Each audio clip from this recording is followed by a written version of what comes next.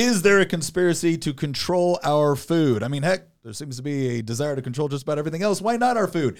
Well, today we're going to go over 4 common claims that are made. We're going to go through everything from food processing plant fires, the WEF, Bill Gates and China owning farmland. We're going to talk about all that, and we're going to try to distill what makes sense and what doesn't. But then we're also going to discuss another point, and that has to do is, why do we have so many conspiracy theories, and why do so many of them seem to end up coming true? All of that coming up on this episode of Making the Argument. Thank you very much, Nick. I'm excited for today's episode because I think it's going to be very illuminating. There is a lot going on, and hopefully you guys will join us in Volley to discuss some of our episode ideas in the future. So let's get it rolling. Like Lydia said, we'd love to see you in Volley, and today we have Nick in the studio, Christian, Tina, myself, and Lydia, and we're very excited for today's episode. All right, let's go ahead and kick this off. So the question before the council of Making the Argument elders here is there an actual conspiracy to control our food, or is there a lot of stuff that's just kind of coming up and being blown out of proportion? And so the first thing that we're going to look at is we're going to look at the WEF, and there's a lot to say about the WEF in general. I mean, obviously we've heard about the whole Great Reset. We've heard about that article written by one of their young members that they're raising up to be future leaders within the world, talking about how you're going to own nothing and you're going to have no privacy and you're going to love it. But when it comes specifically to food and the Great Reset, one of the things that I hold up as evidence. So like, here's the question does the WEF really want to control food supply, or is this just something that's blown out of proportion? I would say that I think there's definitely an agenda within the WEF to control and manipulate agricultural markets in accordance with their agenda as part of the Great Reset, right? I don't think it's some sort of whacked out conspiracy theory. Why do I not think that? Well, because they brag about it at their meetings. But then we saw this case. We actually did a whole episode on this, but it was the whole why the Dutch farmer protest is your cause too. And what this was all about was the WEF had put out these recommendations. They had a lot of people that have gone through their Young Leaders program that are now in the Parliament within the Netherlands, and they passed sweeping legislation, just absolutely sweeping legislation that was going to require roughly about 30% of a lot of the nitrogen heavy, agricultural heavy things like dairy farming, hog farms, things like that, was going to cause almost 33% of them to essentially go out of business. They were going to have to sell off the land in order to meet the fertilizer requirements that this new law was going to put into place. And the thing that we talked about that was interesting about that, you might be thinking to yourself, well, okay, the Netherlands are great. We got a European country that decided to go woke on agriculture. Is that really a shock? And the reason why it is, the reason why the timing of all of this is kind of suspicious, is because this is going on at the same time that Ukraine, which is responsible for a significant portion of wheat exports and other cereal exports to the rest of the world, they're obviously not growing a whole lot right now, right? There isn't a whole lot of exports, at least not to the degree that it used to be within Ukraine. Plus, you had major energy concerns because of the war in Ukraine. And at the same time that all that is happening, the Netherlands is doing. So why is it important to us, to all of us, that this is going on in the Netherlands? Because the Netherlands is the second largest food exporter in the world. Wow. It's a small country, too. It's a tiny country. It's a very efficient country. It is a tiny country, but it's got incredible agricultural land. And the way that the farmers over there have managed their agricultural resources have been incredibly productive. And the bottom line is Europe and other places of the world depend on the agricultural production of the Netherlands to be able to keep their food prices at something that everybody can afford. And so the question is why would you be so determined at this point to push this particular agenda? You would think you'd at least have the common sense to be like, okay, well, all right, maybe we would like to do this, and maybe this is a great goal over the next 30 years. But my gosh, with a major war, with an energy crisis, with a food crisis going on, with people still recovering from COVID and supply chain issues, maybe this isn't the best time to essentially shut down 30% of Dutch agriculture. Well, keep in mind that it's not just Europe historically, Europe relied on Ukraine for food. That's why it's known as the breadbasket of Europe. But in the post-World War II economy, especially since Ukraine was then shut off from the rest of Western Europe because it was part of the Soviet Union, That's part of the reason the Netherlands became the agricultural powerhouse that it was because Western Europe needed another source of food and they couldn't get access from Eastern Europe anymore. So it's really funny that like in the 1960s and 70s, the Dutch government basically did everything they possibly could to encourage the agricultural industry to grow and thrive. And now they're doing basically everything they can to destroy it. And if you take the Netherlands out of the equation, suddenly Europe now only has really two places that it can get most of its food from, the United States and Canada. Yeah. In fact, if it weren't for the fact that the Canadian grain harvest this past year was actually really, really good, food prices in Europe would probably be way, way worse because Canada is the number 5 exporter in the world. So, like, what I'm trying to say is that, like, the situation looks bad right now, but it could have been much worse. Yeah, much worse. And by the way, it's not just the Netherlands where this is going on. You said earlier, like, do we have evidence to suggest that the World Economic Forum or some of these other type of groups do have somewhat nefarious motives behind some of the stuff that they're saying? And one, yes, we know that they do because you can go look at some of their statements. And keep in mind, they don't think it's nefarious. They don't think it's nefarious. We do. Yeah. That's a difference of opinion there. I think they're totally wrong, but we've seen what they've said before. I mean, it was just a few years ago, they were tweeting out about how, overpopulation is the biggest threat facing the world, that alongside climate change, right? Yeah. I mean, that really implies something. But look at their actions. And it's not just in the Netherlands. It's also in Sri Lanka. Oh, my gosh. Which is like their poster child for the WEF's whole entire economic model being applied and failing miserably. Yeah. We actually just did a Y-Minute on this recently that hasn't been released yet, if I recall. I think it's just... it just came out yesterday, right? Yep, came out yesterday. The story in Sri Lanka is crazy. I want to read something off that I discovered that I did not incorporate in the script for the Y-Minutes because, we're trying to give a broad view of things. So in 2021, in April 2021, the government in Sri Lanka announced that they were banning all forms of agriculture that are not organic. Oh, my God. The most extreme policy that no country, not even in the Netherlands are they doing this. No. The Netherlands is they're playing checkers and they're playing chess in Sri Lanka, right? Or 5D chess in Sri Lanka. So they announced that they were banning all forms of non-organic agriculture. Well, some of the justifications that were put forward were just ridiculous. Yeah. There was one member of the presidential task force that was assigned to basically oversee this transition towards organic agriculture. And when critics were bringing up, this is going to completely destroy the economy, the response was, well, this is going to be a healthy decision because did you know that 2,000 years ago, Pliny the Elder wrote about the Sri Lankans. Pliny the Elder was a Roman historian, very famous Roman historian. A lot of his work survived to this day. And he wrote that the average Sri Lankan was living 140 years, but modern agricultural practices have cut that in half to only 74 years. Okay, first off, this is to give some oversight here. Yeah.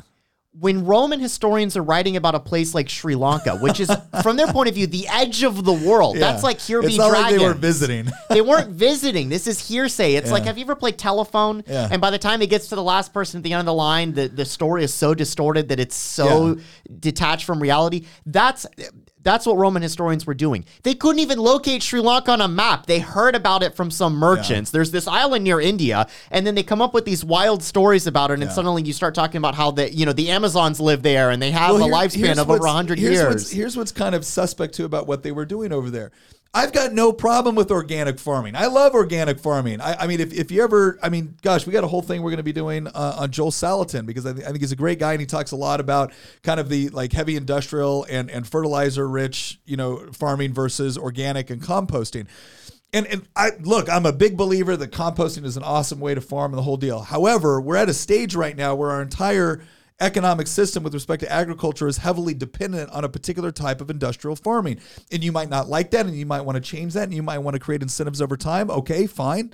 But when you just say, nope, not doing it anymore, the end result is like you destroy the rice and tea industry in Sri Lanka. And the next thing you know, you have poverty. And one of the biggest things that I think people like us are trying to explain to people that, hey, I want more organic farming. Great, we don't disagree with you. But you're not going to get more organic farming when you shut down agriculture production by 30% overnight. Through government mandates. Through government mandate. What you're going to get is revolts, right? Same thing with... And that's exactly what happened in Sri Lanka. They literally overthrew the government. The prime minister resigned and huge members of the parliament switched parties. By the way, when they did this switch, the rice production in Sri Lanka fell by 20% in 6 months. Yeah. So whole industries wiped out. The tea industry was also completely wiped out. So the bottom line is I think when we're looking at the WEF, do they have an agenda with respect to controlling agriculture? I think that is fact check true. Fact check true. Absolutely. They want to do it, and they think they're doing it for your own good. Mm-hmm. And they definitely think that meat is a problem. And they, again, when we go into the whole thing with bugs and everything else. Second one we're going to go to is food processing plants, and specifically food processing plant fires. Now, there's been a lot of media attention on some of the fires that come up with food processing plants, and it's led a lot of people to wonder, like, okay, are these being intentionally destroyed or intentionally tampered with in order to help control food production? So we looked at this. Christian looked at this. Tina looked at this. Lydia looked at this. Like, we all kind of looked at these various things with this, and the conclusion I came to was I can't find enough evidence. That doesn't mean it's not there. I'm just saying I can't find it. That suggests that there's been a huge uptick with respect to, sabotage or any sort of deliberate sabotage with respect to food processing plants. Or fires in general. Or fires in general. So like I have now we're going to get into a whole different thing with food processing plants, but that was my conclusion. Like, Christian, did you come to a different conclusion? No, I mean, I looked back all the way back to like 2008, and there's all sorts of stories that predate COVID that are on the internet for people to look up of, I found one from 2019 of a big fire at a Tyson plant in Kansas. I found another one in LA in 2017 with a fire. There's another one in 2015. There's one in 2008. There was an Omaha one in 2014. I can keep going through the list, but the point is that my take on this, when I looked at this, like, started seeing people talk about it on Twitter, I had this gut feeling that is this actually like a thing that is new, or is this a case where because it's been reported now, people think that it's a new thing or that it's happening everywhere? Well, because everything else is going on at the same time. This is the big thing that I want to get to. Because the media has so thoroughly just chucked their reputation away, I feel like that. And I believe you want to go into this. We're going to go into that later. Don't. Okay, I won't spoil it, but I think that I'll say this. I think the media is playing a role, but not necessarily the role that you might be thinking, in terms of leading people to draw certain conclusions about this that they're currently drawing. Well, look, I'll open it up. Did anybody, Lydia, Tina, did you guys come up with anything different on the food processing plant fires? I'm still kind of reserving judgment just a little bit. The problem is a lot. So on the internet, you can find list after list after list of all of these food plants catching fire and things like that. One interesting thing that I noted is this is also previous food processing plants. So there was a diamond nut factory, whatever plant in Live Oak, California, that caught fire, caused a huge thing. It was a catastrophic loss. Oh, by the way, it hadn't been in production for many years, but that's what it used to be. So people who are touting this conspiracy are holding up things like that. And you're going, wait a minute, that's not even in production anymore. That place was shut down. It was abandoned. Yeah. So, so there's a few things like that. There are a lot of explanations that can be had for this, because in food processing, fire is used in the process a lot. And you've got exhaust systems and everything else. And, things need to be cleaned out, just like your dryer vent has to be cleaned out. House fires are caused by dryer vents not being cleaned, right? So I think that you've got like people are really combing over this microscopically right now. And my theory is really it's that people are looking at this now more than they ever would have before. And I think the reason why is because back in 2020, we all were faced for the first time since the Depression with shortages suddenly. And suddenly here in the land of plenty in America, we are seeing shortages. Yeah. And this is a foreign concept to anybody under the age of 60? Mm-hmm. And so, I mean, most of the people that remember the Depression aren't with us now. Mm-hmm. And so this is the first time people are suddenly realizing that, oh my gosh, in this land of abundance, we can actually run out of things. Yeah. And now they're looking at empty shelves. They're looking at a lot of different factors that have contributed to this, to various shortages. A lot of it has to do with the labor losses during COVID. Yeah. And so it's going to take time for everything to catch up. But I think people are really focused in on it now because it's hurting them in a way it never has before. What we're not saying is that this doesn't look weird. It does look weird. It does look weird. But I think Tina's onto something. I think when you have a point where, okay, let's say you had 3 or 4 fires a year and you've had 3 or 4 fires a year for 10 years, but in every other year that you had it wasn't such an impact that it was affecting what you saw on the shelves in the store. You didn't see increased prices. You didn't see shortages. And then all of a sudden you add all these other things with lockdowns, with supply chain, with COVID and all this, and you compound all of that. And then now all of a sudden there's a lot more attention on it. Plus the impact of that individual, fire, it is significantly greater. So plus the data isn't really there to see. I pulled up an article. This is a good point. This article from NFPA.org, which is the National Fire Protection Agency, and their director was actually saying that they don't actually categorize food processing specifically. It's all under manufacturing and agriculture and all these other things. And so when they say, oh, there's the basically most of these places that are fact checking and saying, oh, well, there's no uptick. How do they actually know there's no uptick? I mean, in this article by itself, which is one of the articles that they cite, in this article alone, the director is saying they don't track that and never have. Yeah. And so if they don't track it, how do you know that it's not higher? And that's why a lot of us are kind of going, hello, media, why are you using circular reasoning here? Well, this goes into a point, too, where you'll see them, like they did this with green energy. Well, they'll cite a study saying 97% of scientists agree X, Y, and Z. And then scientists that were a part of the studies that they contributed to those studies will come up and be like, I don't agree with your conclusion. Well, but you're on the study that we cited. I'm like, yeah, but the role I had on that study was this, this, and this. And I don't agree with your, well, we're citing the study and you're on the study. Right. And so that ends up, this goes into a larger thing that we're going to end up talking about later with how do we get good information. But I would say there's one other thing I want to do before we move on to our third point, and that has to do with whether there are fires or not, like whether there's been an increase in fire, whether it's sabotage. I'm just going to be honest. I don't see sufficient evidence for me to come forward and say, absolutely, this is a conspiracy or this is deliberate. I don't see that. I'm sorry. If somebody else has evidence that they'd like us to review, I'd be happy to look at it. But from what I've looked at, I don't see it. What I do see, and which I think in some ways is worse, is kind of this institutional desire to have so much federal control over food processing. And part of that is because of the USDA, which, by the way, the USDA has like 15 separate agencies under the USDA.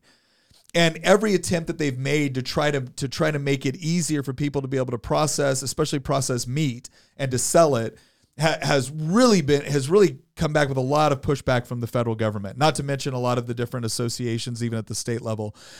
In fact, if you go to the HR 3835, one over. There you go, that one. All right, this is actually the Prime Act. This is something that Congressman Thomas Massey put forward, and part of it, he's just trying to do greater exemptions for people to be able to process meat and not have to go through the onerous regulations of federal inspection, because the federal inspection rules are really there for interstate commerce. It's not supposed to be something that affects every single thing that is sold within the state. However, the federal government will use its clout to pressure states to limit the amount of food processing that can take place And they did this in Maine. Maine actually passed a pretty comprehensive food freedom bill. And the USDA came in, the federal government came in and essentially told Maine, if you allow this to go into a law, we're going to pull your USDA-approved food processing plants. So even though it wasn't a violation of the Constitution, even though it wasn't a violation of any federal laws, even though it was completely within the state, right? It was intrastate commerce, not interstate commerce, right? The feds still use their muscle to edge in there and say, fine, you can legally do that, but if you do, we're going to pull all of this. And that's extortion. And so, I've carried food freedom legislation in Virginia. It's incredibly difficult to get food freedom legislation. Anything that's truly expansive is very, very difficult. You not only run into the federal government, you run into a lot of bigger industries that, bottom line is, they don't want a lot of smaller producers to be able to provide this. And it's always done under the auspices of consumer safety. But this is something that Thomas Massie's tried to do in order to provide a little bit of deregulation with informed consent. So it's not like somebody in the state level. It's like somebody is slaughtering a cow in their backyard, packaging it up and selling it to Safeway, right? That's not what's going on here. It's more direct person-to-person sales. And that's the direction I think we need to go. Because, okay, great. The federal government has some jurisdiction when it comes to interstate commerce, but there needs to be more options, because what we're seeing, and this goes back to Tina's point, I'm not ready to say that there's some sort of conspiracy here with respect to food processing plant fires. I am willing to say that the federal government likes the amount of control that they have. There's a lot of big industry that also likes that level of federal control. They don't want to compete with smaller producers, and so they shut down any attempt to be able to provide greater diversity within that marketplace. And that's the more systemic issue that we're dealing with within food processing. One thing that I think makes it much more believable that there is an increase in food processing plants, going ablaze, is increasing prices. But as we've talked about on this show, there are a multitude of reasons why prices have been increasing, especially with eggs. Everybody knows that eggs have gotten very expensive. But Lydia, I know you had one point as well. Yeah, so before we wrap up this point, I really want to emphasize to people that we don't want to be like the mainstream media. We want to be 100% in pursuit of truth. So we really don't want to jump the shark. We want to go out there and gather as much of our own evidence as we can without actually being journalists who, have funds and have the day job to be able to go and find out about this kind of thing. But it's really important to remind people that even though conspiracy theories have been correct in the past, it's not safe to assume going forward that all of our conspiracy theories are going to be correct. So I think that's really just a good thing to keep in mind. But it's great to examine all the evidence, and really important to do so as we try to pursue the truth. No, I think it's again that is the point of what we're trying to do here. We're not going. Look, I'm not going to tell you something is a certain way because I think you want to hear it. I'm going to tell you if I think it's actually true. And there may even be danger in believing it if it leads to a situation where we do rely on the federal government to try and fix the problem. Well, that and I think Jordan Peterson has a statement that I really like, and he goes, "Telling the truth will always get you the best outcome that was possible." That doesn't mean it gets you a great outcome sometimes. People can get mad at you. People can get frustrated with you. But I would say on number 2, the plant fires, I don't see it as being any sort of coordinated, thing. I just don't. But that moves us on to number 3, and that is foreign ownership of land. So this is a different story this time. This is foreign entities owning land within the United States. We're gonna get there's also been some question about individuals. We're actually gonna hit that point next, but this point is specifically about foreign countries owning land within the United States. And so we did I did some research on this one. We actually passed legislation in Virginia this year. We actually had some fairly decent bipartisan support on it, which said that there were certain nations that we were no longer going to allow to buy agricultural land and whatnot within Virginia. And the reason why is because if you have an open policy of hostility toward the United States, we're not going to let you buy up a lot of stuff. Now, some people will say, why should we allow any foreign ownership of land? And I want to point something out here because there is a distinction that needs to be made. So let's talk about China very quickly. I'll give some stats here. China owns roughly 384,000 acres of U.S. agricultural land. This is according to a 2021 report from the Department of Agriculture. Of that, 195,000 acres are owned by 85 Chinese investors, which could be individuals, companies, or the government, right? So that's kind of a broad category there. The other 189,000 acres were purchased and are owned by 62 U.S. corporations with Chinese shareholders. Chinese agricultural land ownership only increased about 550 acres from 2015 to 2019. The ownership jumped roughly 30% from 2019 to 2020, right? So that was another thing that's kind of concerned people is the rapid increase in what they've bought. But here's what we'll say. There's 109, this is according to Forbes, there's 109 countries that own U.S. agricultural land, all right? Now, keep in mind, when we say foreign countries that own the land, we're not just saying that the government of this country owns the land. This actually includes a much broader set of categories, right? So it could be individuals from a foreign country. It could be the foreign government itself. You know, it could be a U.S. company with a significant amount of foreign shareholders. All of those things get kind of clumped in together. But countries who own the most acres in the U.S., Canada with 12,845,000 acres, the Netherlands with 4,875,000. Then it goes to Italy, United Kingdom, Germany, Portugal, France, Denmark, Luxembourg, Ireland. And all of them own significantly more land than China within the United States. So the question is, first of all, should we allow for any sort of foreign ownership of property within the United States? The thing I would ask you to look at with that kind of comprehensively is, would it be inappropriate for you to own some, a farm in a foreign country? I don't think so. Obviously that's something that each individual nation will want to monitor to some degree. But if an American wanted to have a farm in Canada, I don't see a problem with that. And if a Canadian wanted to have a farm in the United States, I don't see a problem with that. It's kind of going back to the idea that people trade, countries don't trade, people trade, people within the countries. And so people within the countries are buying farmland for their own various reasons, right? Yeah. But I think where the concern lies is what type of government do these people have? Because China has a communist government. So ultimately that communist government can take whatever it wants from the individuals in their country. So they can just decide you no longer have all of this and now it belongs to the government. They can just do that arbitrarily. And there's other government systems that don't allow for that. And so I think we should definitely differentiate between the two. No, I think that's right. And that's actually what we did in Virginia. We didn't just do China. There was other nations that could be included with respect to how the State Department classifies certain nations with respect to activities they engage in, hostility toward the United States, things of that nature. And so I don't think it's not as simple as just saying, oh, that's foreign-owned land and we shouldn't allow it. It should be something where we distinguish between a foreigner that might own some property in the United States, which we might not have any problem with. I don't care if you own a condo in Miami. I don't care. That's not necessarily a bad thing. You come over here, you spend money, great, whatever.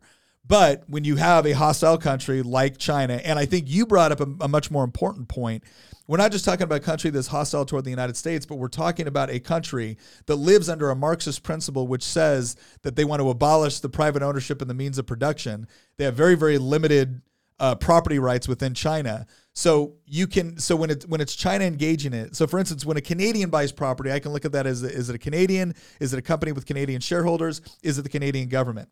When China does that, whether it's an individual, a company, or the Chinese government itself, it's all the Chinese government, essentially. Because the Chinese government owns everything there. It's not the rural peasants in Western China that are purchasing, farmland or really any real estate in the United States. It's CCP members. Yeah, and the CCP knows how to, maneuver investors to their benefit. Yeah. Well, and the whole question is the sort of land that they're buying up. What's the other thing I think people kind of understand a little bit easier is okay, so Toyota puts a plant in, Indiana. Mm-hmm. Okay, well, yeah, they're going to own property to buy the plant on. They might not lease that. They might own the property. They might see it as more of a long-term investment. Most of us understand, okay, yeah, that kind of makes sense with respect to why Japan would do that. And that Toyota-owned plant is going to employ American workers, right? Yeah. So I get it, right? There is a little bit more of a question, why are you buying up all this agricultural land? Why is China buying up all the agricultural land? That's the big question, especially when we're talking about I guess we're going to get into this, but the fact that they're coming up with all these different ways to grow meat in labs or fake meat, I can't remember what Beyond Meat. I can't remember what which is probably going to go bankrupt this year, by the way. That's a prediction to keep in mind for the future. Just watch for the government bailout. Yeah. But no, yeah. Why are you buying agricultural? There's that, right. I think that there are people or interests within the U.S. that actually like the idea of less emphasis being put on us being, independent with food and less meat and things like that. I mean, there's a reason why there's this huge just groundswell push in, Hollywood and everywhere else to glorify the eating of bugs now. I mean, there's all kinds of things like that where, they used to kind of glorify the whole vegan lifestyle and all that. And now we're starting to see that that's really not very healthy. And, so they're like, well, I guess we do need meat. Can we grow it in a lab? I don't know. Oh, some of the stuff they're coming up with is pretty incredible. And that'll actually be a good segue. So I would say, look, if I'm looking at foreign ownership of land, right, is this a conspiracy to control food or I think it's a mixed bag. Like, do I trust when China wants to buy hundreds of thousands of acres of agricultural land in the United States? No, I do not. Mm-hmm. I don't trust them because, again, they don't have I don't see the overall benefit for them or the CCP owning that particular land. And I know that they see us as a rival on the world stage. They essentially see us as an enemy on some level. Right. Like, we see the potential for nefarious possibilities, but do we see a smoking gun just yet? No.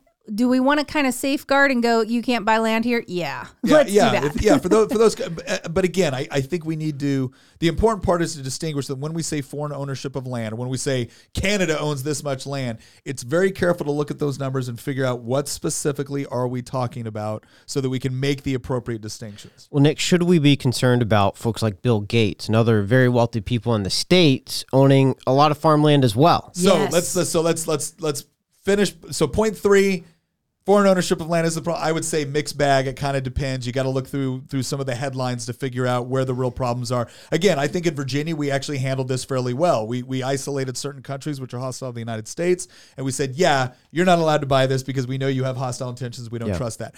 But moving on to individuals that own farmland in the United States. Bill Gates. You just look at what he's investing in all over the place and what he's trying to do, and then the fact that he's buying all of this land up. Well, let's first dispel something that is untrue, right? There's a lot of people that said that Bill Gates owns the majority of farmland in the United States. No, he doesn't. It's not even close. He's not even the single largest individual land owner, much less owning most of the. But it is a little weird that this tech guy has bought up farmland and has no interest in farming. Well, I think so a couple of things, just so, I'm trying to find my. Like, he's never expressed an interest in actually farming land. I mean, but he has expressed interest in growing meat in labs, and he's also expressed interest in shutting down meat consumption. But Tina, but Tina, I mean, if we want to be intellectually honest, though, I've never shown any interest in being a railroad conductor. But one of the largest positions in my portfolio is a railroad. Yeah. Like, so just because you're not a farmer yourself, but he didn't invest in farmland as a portfolio item. He bought the land. Well, no, but that's still an investment. Tangible thing, though. That's still an investment. There's a lot of people that will say, why do you buy land? Because they ain't making any more of it, right? Like, it's so. Look, I'm not. It's concerning. I'm not questioning why somebody would. If I look at my 401k, I have stocks and stuff that I would never even dream of doing. I just know that they're good investments. The issue that I have, here's the differentiation. It's his other interests that concern me. That's what we're getting to. Right. Right. The point that we're getting to here is someone saying, oh, a tech, like Jeff Bezos owns hundreds of thousands of acres. Why? Oh, well, because he actually has this company with respect to doing space exploration. Here's a better analogy. Jeff Bezos owns the Washington Post. Yeah. Why does he own the Washington Post? Well, it's definitely not because he has aspiring dreams to be a reporter. Yeah. He owns the Washington Post because he wants to influence a certain narrative. Yeah. And so by owning a larger newspaper, he can push a message that would align with his values and views. Which is exactly why Bill Gates would own farmland. Okay, but the point I'm making, all right, is let's distinguish between, a benign activity and one that has, maybe something that isn't so benign, right? So again, there's nothing wrong with somebody that has no intention of, again, Warren Buffett doesn't want to be a railroad conductor. Doesn't want to run choo-choos, right? Like he wants to make money. He understands that's a great way to make money. Yeah. Bill Gates, again, and if it was a different tech guy that said, hey, I want to buy up a lot of agricultural land because I see this as being, valuable stuff. But Bill Gates, one minute will go on Fox News and say, we're not. This is not a moral crusade for me. We're not telling you can't tell people you just got to stop eating meat. Like he'll say that one minute, and the next minute he'll go to the WEF and he'll talk about how, well, yeah, rich countries need to move entirely to synthetic meat. And oh, by the way, I just bought 270,000 acres of agricultural land. So at any given moment, once he feels like their production levels are high enough to be able to at least come close to meeting a demand, or not even that, he can go ahead and shut down all farming that's happening on any land that he owns. He just shut it down. But the good news is that the sum total of the amount of land that he owns, this is the biggest myth that I want to dispel, and Nick already got to it. Yes, Bill Gates is one of the largest individual landowners, but he's not the largest, first off. But he's not done. That's the thing is, he's but not even done. If he's not done, even if he spent every dime that he had, he couldn't even come close to owning even 10% of the amount of farmland in this country. That's fine, but he can affect it from his own, like, he can still have an effect. And by the way, I'm not defending Bill Gates' actions. I just want to be clear on that. This is like it's amazing that we have to do this. Does he own enough farmland that if he shut down operation on his own farms, that it would increase the price of food across the country? No. Really? Why?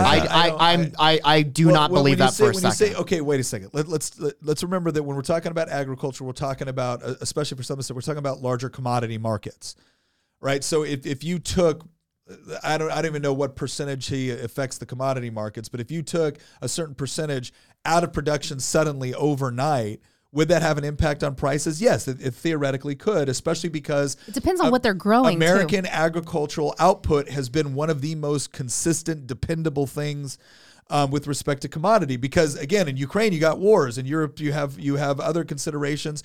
In China and India, which are the two largest agricultural producers, right? But it's all for internal consumption because it's on small farms, right? So the United States is a major ag producer because it's highly productive, it's highly efficient, and it's highly dependable. So if you were to take 270,000 acres out of production right now, would that affect at least regional markets?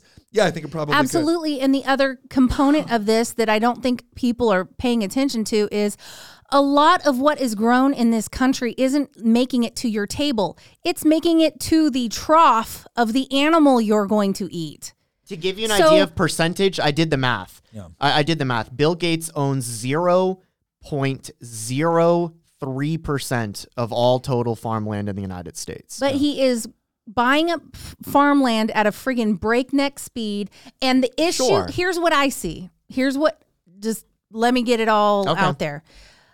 You know how people start strategically moving their pieces around on the board, right? Like, let's say they're going to take over let's say they're going to have some kind of massive battle situation.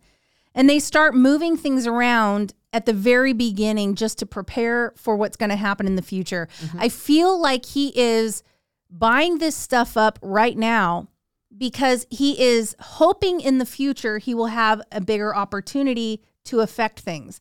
And so I feel like there is,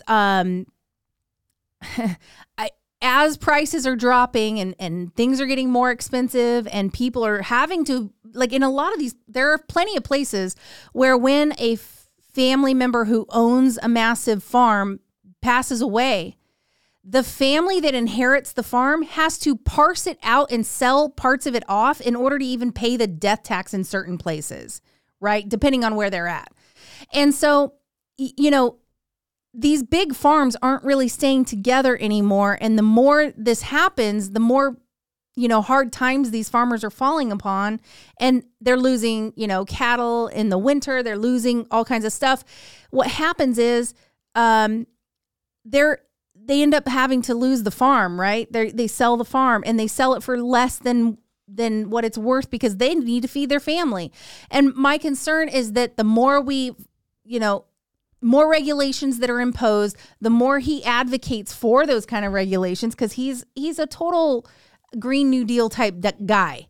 He's way into all of the green crap. Well, I think so. When you look at his holdings, and again, it's interesting because you look at this stuff and there's also a difference between owning property and owning agricultural land. So there's other private owners in the United States that own over 2 million acres, like just one. Yeah, person, but is it right? an active agricultural? That's what I'm getting to. Production. Like that's my point. Is that if you go to like farmlandriches.com, they list Bill Gates as the number one privately owned here's how they listed here. It's Gates kept his farmland purchases private, but it was recently revealed that he has amassed enough acreage to be the largest private farmland owner in the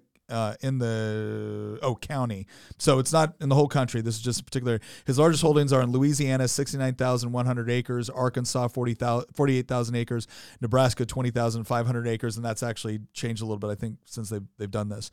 Buying farmland hasn't been the sole way Gates has supported agriculture. In 2010, the Bill and Melinda Gates Foundation allocated $306 million in grants to aid high-yield, sustainable farming for farmers with small lots in the Sahara Desert in Africa and South Asia. This foundation has also funneled money into research and development of so-called super crops that are able to flourish even during climate change. So the bottom line is everything that he said and what they've done through his foundation, through as an individual, says that he is very interested in this as a topic. And so the question is there some sort of conspiracy here where Bill Gates is buying up farmland in the U.S. in order to have a greater influence on the global food market? I think the answer to that is yes. I don't know how conspiratorial. You kind it of is would have to know his intentions, right? right? I think he's obvious about when you look at what he is, what he's done with WEF. When you look at what the Bill and Melinda Gates Foundation has done. When you look at what they've attempted to do in Africa, and I think some of the stuff they've done in Africa has actually been horrible. When you really pour into the numbers, that could be a whole nother episode. But he is one of these guys that believes that, he's in a unique position to be able to positively impact the world. And one of the ways he thinks he's going to positively impact it is by influencing the way that we eat, the way that we produce our food. And I think what's important to understand, and this goes back to what we were saying before, there's a million reasons why a rich tech guy would buy a lot of land. They might just like a lot of land. They might just want it for their own little personal reserve, or they might see it as a great investment in a variety of different things, whether it's minerals, whether it's agriculture. But when you have a guy that has a very, very unique interest, not just with respect to agriculture, but with the way he believes agriculture should be produced, when he believes what our diets should look like, right? And he's stated it, and he's been kind of, it's amazing because a few years ago, he was much more open about we all need to move to synthetic meats. And he saw the backlash with that. And now he's like, well, you can't just tell everyone to stop eating meat. Like, okay, Bill, do you believe that? He's pulled back his rhetoric, but that doesn't mean that he's pulled back his actions. No, he's changed his marketing strategy because it wasn't very popular. So when I look at what he's buying at the rate at which he's buying it, I'm a yes on this. Again, I don't think it's a conspiracy. I'm a super mixed bag here because I think it's a yes. I don't question the weird motivations. I say the word weird sparingly. I don't question his motive. Well, I do question his motivations. Yeah. That's the issue. I very much question the idea that any single individual will be able to statistically significantly impact. Well, but that's not the question. Well, no. The question was that through his actions, could he actually do something to the broader economy? No, that wasn't the question. The question we let in with is like, is Bill Gates doing this because he wants to have a greater impact on how we eat, and he wants to do it in a significant way? I don't disagree that the amount of farmland that you would have to own to be able to significantly force people into this, he doesn't have that. Yeah, he doesn't have that. But does he want it? Yes. Do I think he's trying to amass more and more in order to be able to make the case and be able to get it? Yeah, I do. Can I point out just one thing real quick? You mentioned Louisiana. Yeah. And I thought, there might be another factor for his strategic placement for where he wants some of these things. And I'm looking right now at U.S. national gas pipelines. And do you know Louisiana is just covered? Do you think maybe he wants to have something to do with any proposed pipelines coming through? It's certainly possible. It's just an idea. No, it's now that we're talking about conspiracies, let me add another one.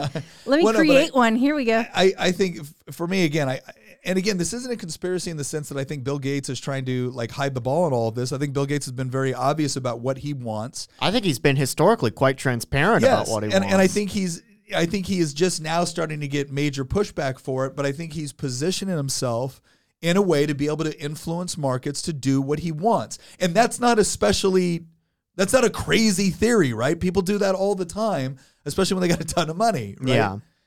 No, I think that's fine. So what do all of these things have in common, though, right? There's an existing narrative, and we've kind of gone through each of these different points, and some of them are more true than others, I think. Yeah. I think that's objectively true, that some of these things that we've heard, especially in our circle and conservative circles talk about, are more true than others. Like, I think that it's obvious to me that the CCP going in and purchasing real estate, that is happening in a way that you can verify far easier than the idea that there's more, food processing plants that are burning here. Well, in the US. I know if I went, I have good friends that, conservatives that if I talked to them right now, and I brought the 4 topics we talked about was the WEF, food processing plant fires, foreign ownership of land, and Bill Gates.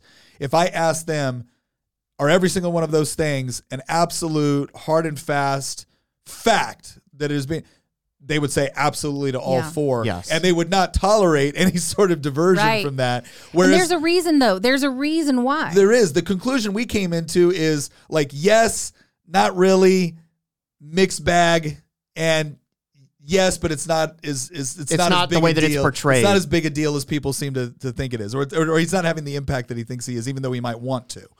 Right.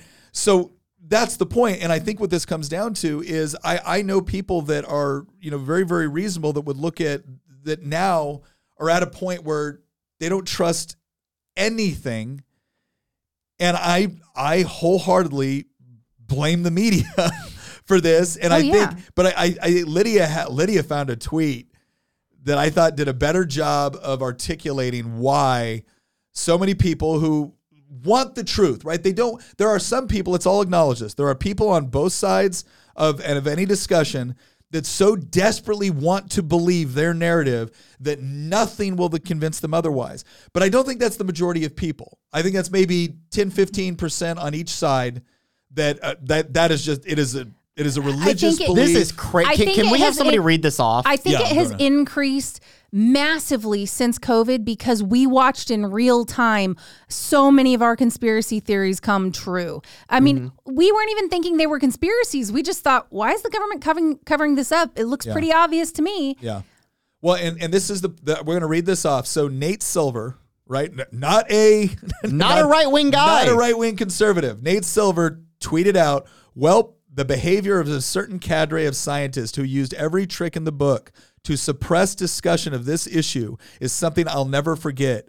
A huge disservice to science and public health. They should be profoundly embarrassed. And then Mehdi Hassan. Hang on. We need to talk about what he was referencing, what Nate Silver was talking about here. Nate Silver was talking about the lab leak hypothesis, which the FBI's director and the U.S. Department of Energy both came out literally within days of each other and said, this is probably what happened. And by the way, they didn't confirm for a fact, but they said based on the resources that we have, it's most likely that that the whole Wuhan laboratory that was the source of it. This is a theory that people were like banned on Twitter for espousing not before Elon came along. Jon Stewart even did a whole rant about it, just pointing it out, and got all kinds of flack from his own side. He's not a conservative. He can't stand conservatives. I love this response. People understand people were demonetized. And for some people, like, oh, well, they got kicked off of YouTube. If YouTube was their source of income, they basically lost their job. They got demonetized for just expressing an idea. And Jon Stewart did the best job of saying, you're telling me it's not okay to wonder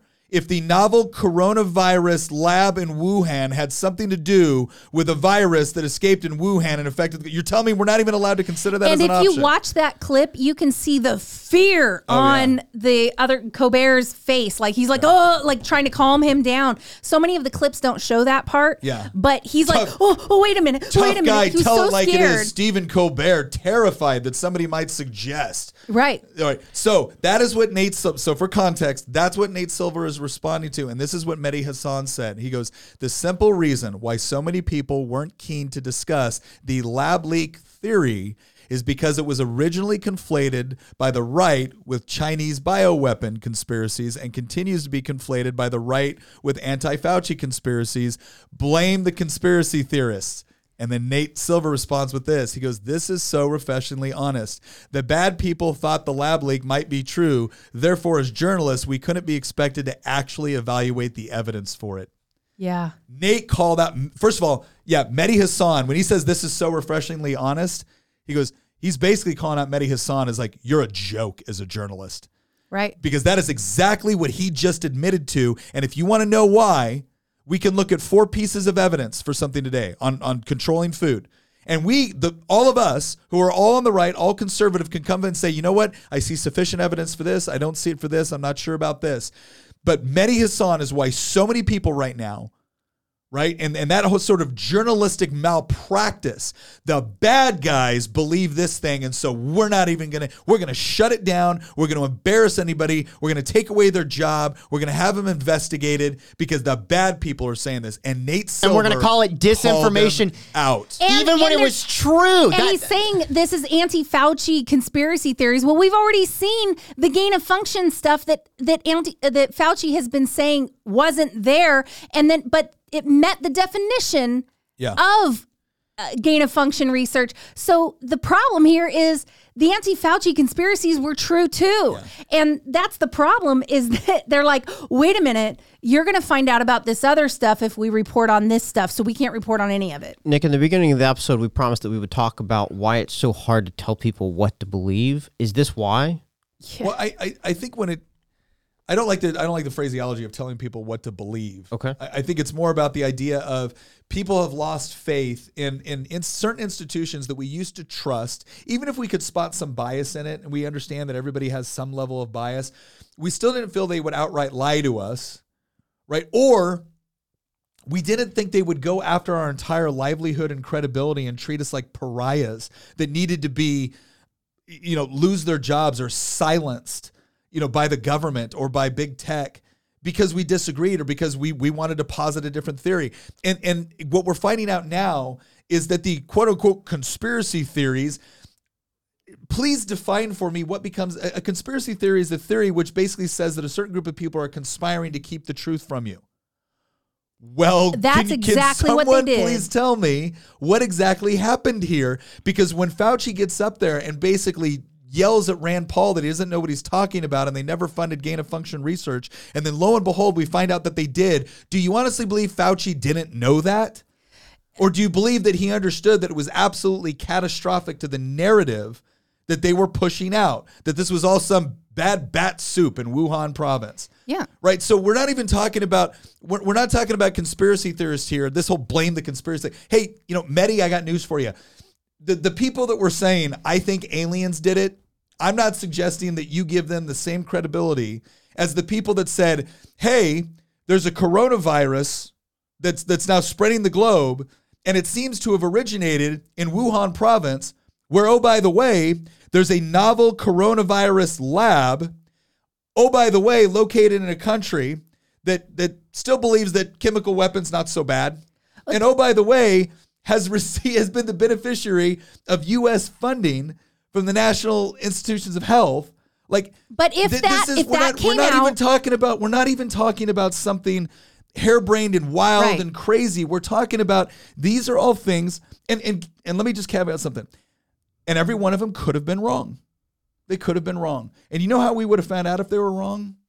They would have gone out there. We would have analyzed it. People would have discussed. They would have talked about the probabilities of various things. What's the probability that that's true? What's the probability of this true? What's the probability of this theory versus this theory? But no, guys like Mehdi Hassan decided, you're bad. I don't like you. You don't get to be heard. My job is no longer to look at to look at the evidence in order to determine whether or not you've arrived at a logical conclusion. My job is to shut you down on behalf of what my side says is truth. This is why nobody has any trust in the mainstream media at this point, because this guy said the quiet part out loud. Yep. Yeah, but part of the reason why they couldn't let that stuff out is because first of all, they were protecting Fauci, because if we would have found out right away that it was Wuhan, although most of us are like, yeah, we kind of figured that, it's pretty obvious. But the reason why it had to be tamped down and hidden is because when you started digging in, then you find out the gain of function research stuff, which is highly illegal activity, and they had to protect Fauci. And here's the thing. Our government and the media have conspired for ages on propaganda.